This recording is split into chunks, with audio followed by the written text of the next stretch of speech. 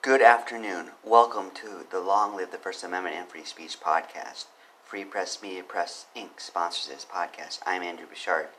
Today I read the case Mullins v. State 530-SW2D113, Texas Court of Criminal Appeals, 1975. Friends, what are you doing right now? I hope you are pondering the advancement of the First Amendment and anti-obscenity, because that's what we're here for today. So let us proceed with that mission. What happened in this case? The decision says, quote, in a trial before a jury, appellant was convicted of exhibiting an obscene matter, to wit, an obscene motion picture. Punishment was assessed at a fine of $999 and 1 day in jail.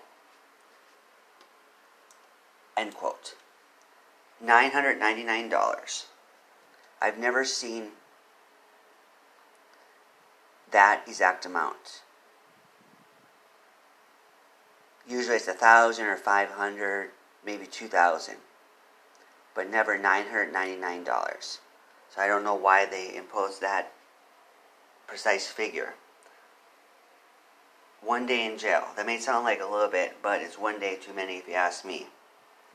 What else happened? It says, quote, the record reflects that at all times pertinent to this case, appellant Jerry Paul Mullins was the proprietor in charge of the operation of Jerry's Art Flick No. 2, a theater in Fort Worth. On June 18, 1973, police officer Franks of the Fort Worth Vice Control and Intelligence Unit purchased a $3 ticket, entered the theater, and viewed the motion picture Love Lies Waiting. After seeing the entire film, he left and prepared an affidavit setting forth in detail the prurient nature of the film. On June 20th, he presented the affidavit to Honorable Byron Matthews, Judge of the Criminal District Court No. 1 of Tarrant County. Judge Matthews, after reviewing the affidavit, issued his order directing the manager and operator of the theater and all agents and employees thereof to retain the film at the theater without secreting the same or making any alterations pending an adversary hearing. The hearing was set for June 20th, 1973 at 2:30 p.m. Notice of such hearing was served at 11:40 on June 20th.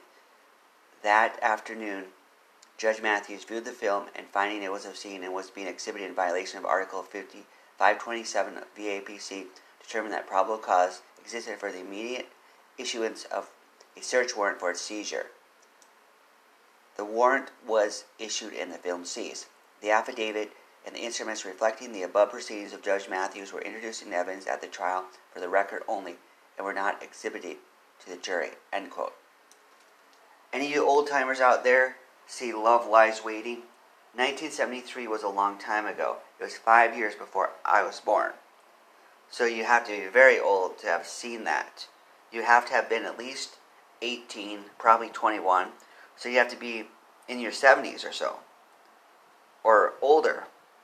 But if by chance an old-timers out there listening to this, let me know. Do you think the film was obscene? Do you think it was good? Did you enjoy it? Did you find pleasure?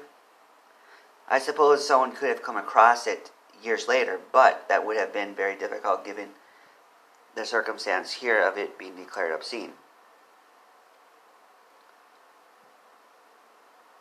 It also says, quote, at the trial, in addition to other evidence, the film was introduced as State's Exhibit 5, which was exhibited to the jury and was found by the jury to be obscene, end quote.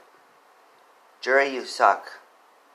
Too bad I wasn't on that jury, or someone like me, because we would have fought.